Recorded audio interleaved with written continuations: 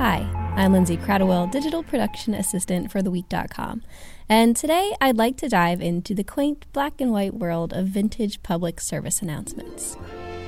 In the 1940s and 50s, public service announcements played across the country in movie theaters and on television sets that were just beginning to invade American households. These short educational films were meant to teach young people how to be more healthful and productive members of a rather buttoned-up society.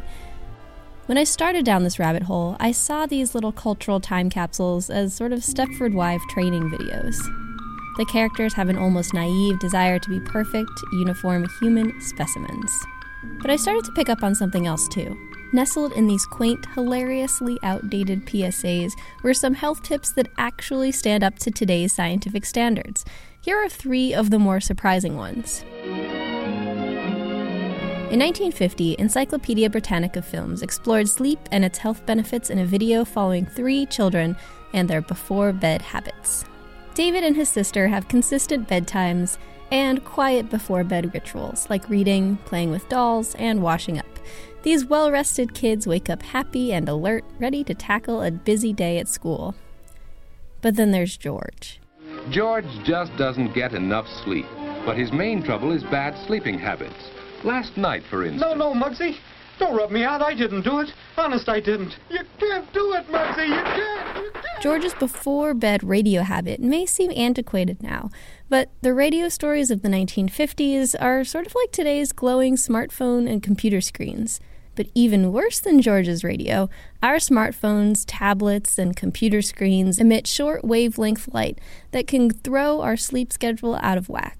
That short wavelength light has a high concentration of blue light, and research has shown that those blue lights have the power to shift melatonin levels. Regular melatonin levels are lower during daylight hours and increase at night to help us fall asleep. But when we get a heavy dose of blue light right before bedtime, it lowers our melatonin levels and messes with our circadian rhythm. A 2014 study found that participants who read light-emitting devices before bed rather than printed books took longer to fall asleep and took longer to wake up the next morning, just like George. George! Get up, George! In 1953, the Centron Corporation took a look at the negative effects of poor posture.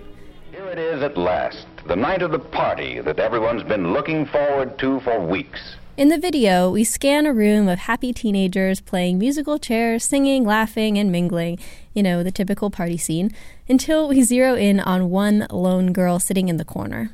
And oh yes, here is Adrienne. Adrienne is an outcast, mocked and laughed at by her peers, but she doesn't know why. She wears the same smart clothes as the others and has a sense of humor. After giving herself a once-over in the mirror, Adrienne is told by her own reflection that the problem is her posture. I've always had to show you how you thought you looked. Do you want to see how you really look, Adrienne? Your head pokes forward, your shoulders slump, your stomach. Well, take a look. Yes, Adrienne, the mirror may have gone crazy, but for the first time, it's telling you the truth. Like a lot of boys and girls, your posture is your problem. Since the debut of this PSA in 1953, our posture has probably gotten even worse than Adrienne's, thanks to our hunched-over smartphone reading habits. Today's science is quick to back up the importance of a straight spine, focusing on the mental and physical health benefits. Recent research shows a connection between a slumped posture and a lower level of confidence.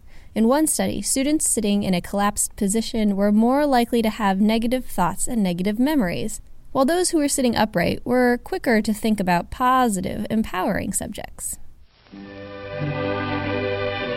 In 1949, Coronet instructional films illustrated the connection between a positive attitude and your health.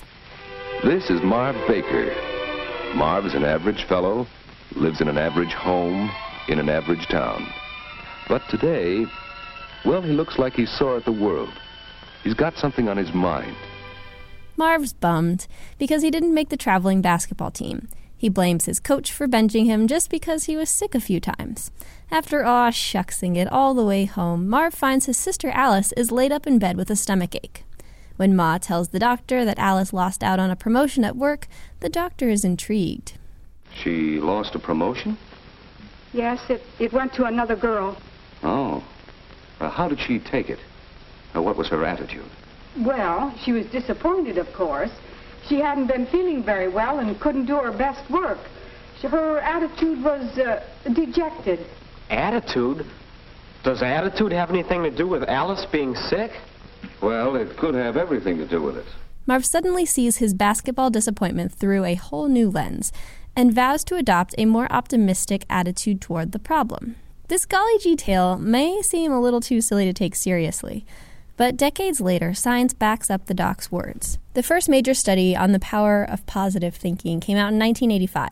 Psychologist Michael F. Shear surveyed students near the end of the semester on their level of optimism, as well as any physical symptoms such as dizziness, blurred vision, or fatigue. The students were surveyed again on the very last day of classes, when papers were due and final exams were taken. The results showed that the optimists were less likely to experience the physical symptoms than the pessimists were. And then there's a 2006 study that found that people with a positive outlook were less likely to catch colds. Marv and his PSA were really onto something. Don't worry. Be happy. If you'd like to go down a similar rabbit hole of vintage PSAs, you can check out the Prelinger archive for a full collection. If you'd like to listen to more of the Week's daily podcasts, you can find them on our website at theweek.com. Or you can subscribe to them on iTunes, SoundCloud, TuneIn, and Stitcher. And if you like what you hear, we'd love it if you could rate our podcasts on iTunes. I'm Lindsay Cradwell, and thanks so much for listening.